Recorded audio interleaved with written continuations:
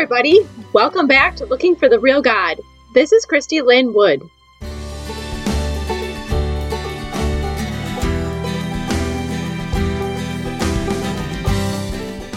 This week we are picking up where we left off, asking the question, how did we get here? How did we end up with these Christian systems that are so abusive? And today we'll be talking about unity and gossip.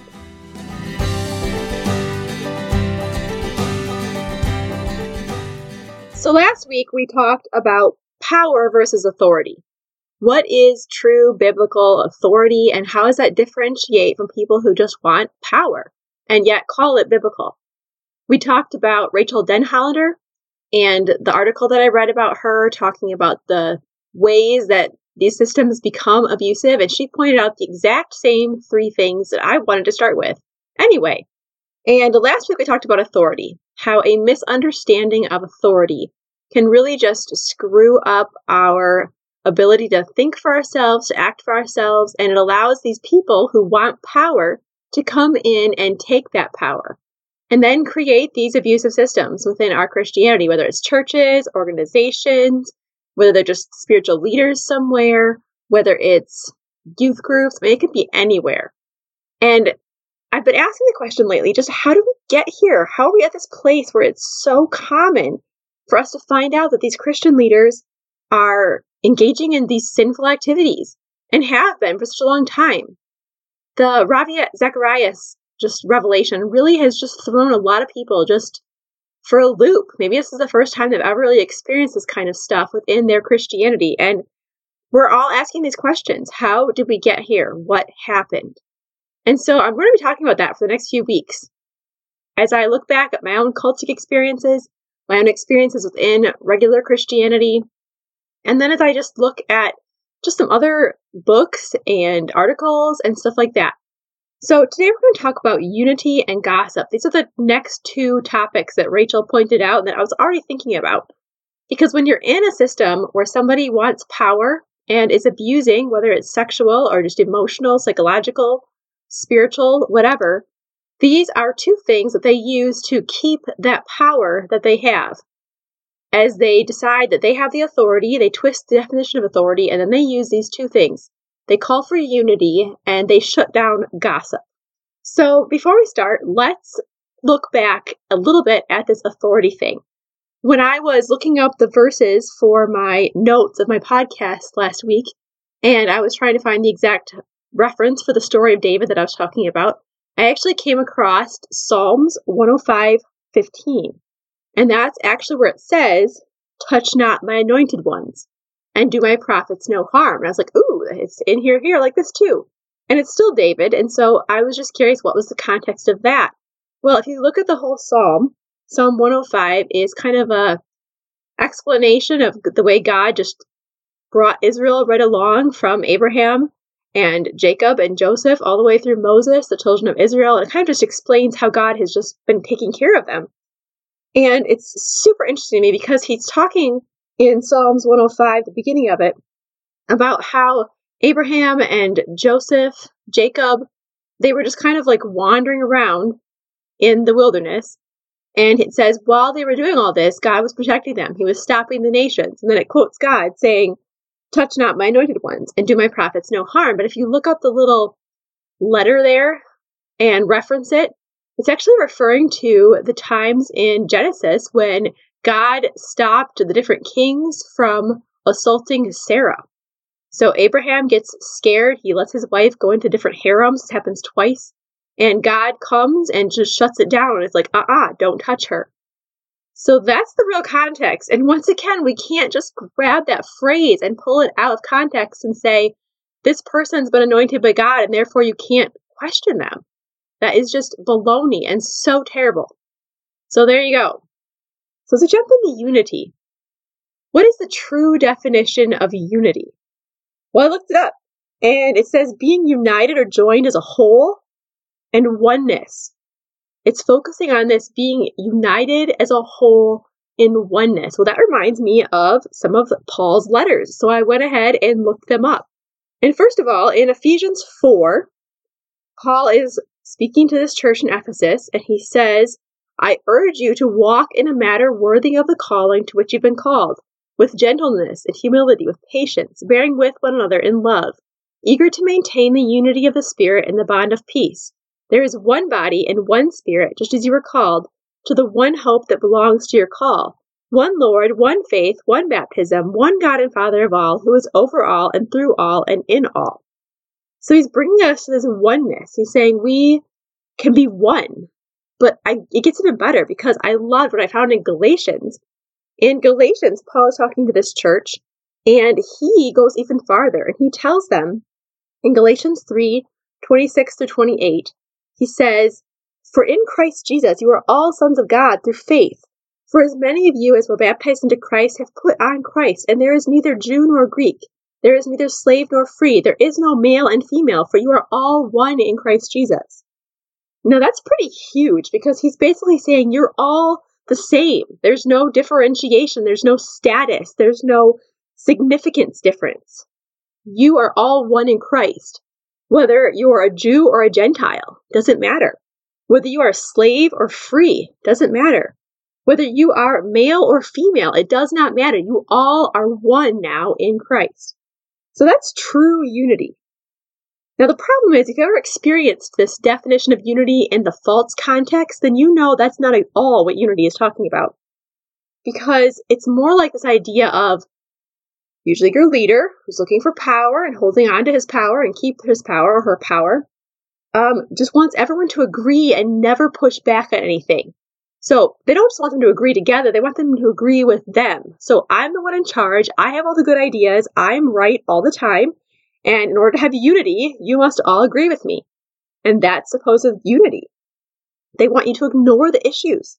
They want you to ignore the problems. Do not acknowledge them, do not look at them, they don't exist, we're all going to be unified. And people usually call for unity almost in an attempt to stop people from looking for truth.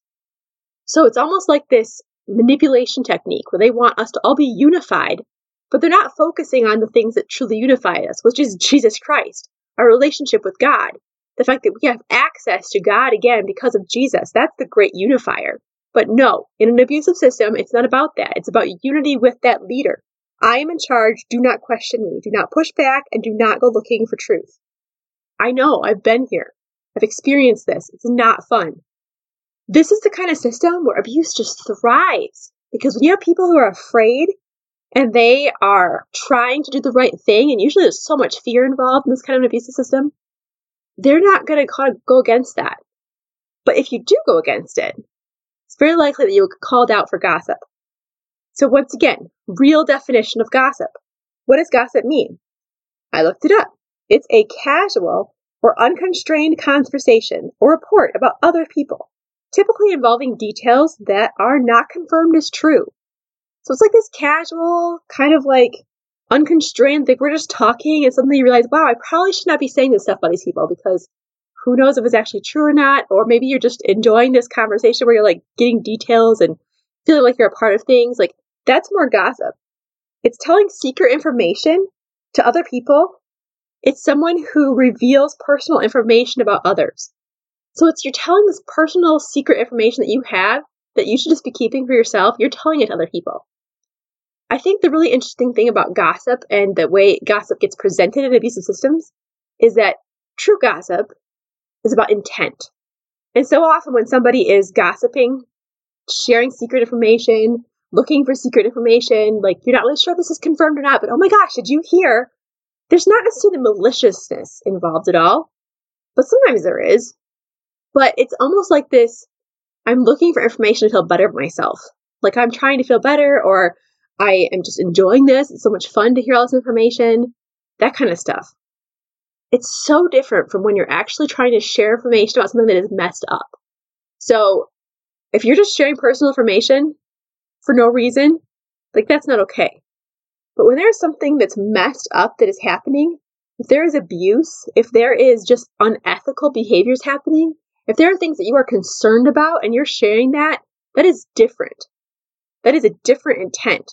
Oftentimes when people get shut down for quote unquote gossiping in these kinds of abusive systems, they're just trying to find help. Like they don't know what's going on. They're like, I don't think this is right. I don't think this is okay. And they're not just casually, unconstrainedly sharing personal information. There's this like deeper motive of like something is wrong here. We got to figure this out. But that gets shut down in this kind of a system. You do not gossip ever. And once you've noticed the problem and you're trying to do something about the problem, now you become the problem. And I read this in both books that I shared last week, both in The Subtle Power of Spiritual Abuse and in the When Narcissism Comes to Church. This is something that is just documented within these abusive systems. They do not want you talking about it because they do not want to lose their sense of power or the fact that they might be wrong. Not okay. So my leader created this entire teaching based on Matthew 18 in our organization where you could not bring a false report, basically. It was this idea of like, these are the steps to follow in order to actually speak truth about something. But he made so many steps and so many things. And like there was just this bad idea of you couldn't give a negative report. A bad report was a bad thing. So you could only speak good things about people, even if they were doing bad things. There was this whole system that he created so that he could protect himself because he was doing all kinds of horrible things. And so people found out about it, but they weren't at liberty to say anything because of this whole teaching of do not giving a bad report. That's just an extreme example of what happens. But when you have a culture, whether it's in your church or your organization or whatever, where unity is pushed, but it doesn't really mean unity, it means agree with me, and where gossip is just banned, anything that's talking about anything is banned, that is not a healthy system. I was thinking about Jesus, and how does this relate to Jesus? Jesus got people saying horrible things about him all the time. I mean, if you read through the Gospels, he's constantly having people say awful things about him. And it does not seem to faze him, like ever. I don't ever see him calling them out and saying, don't talk like that about me. You know, that's not who I am. He never defends himself. He's never fazed by it. And it's because it's not true. He knows it's not true. He knows he has nothing to hide. And so people who are doing the right thing and living with authenticity and honor and integrity, they are not going to have that same reaction to anything that might look like gossip because they don't have anything to hide. They're like, oh, that's funny. Well, they're wrong.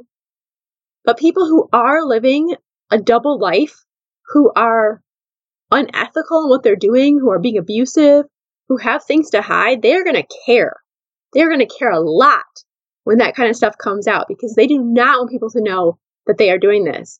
And so that's not okay. It's like a red flag. What would it look like in our churches? I said this last time. If we created this culture where we were true about unity, where we accepted differing opinions, where we just stuck to the cores and the creeds of the faith, but we were allowed to just have conversations and questions and wonderings.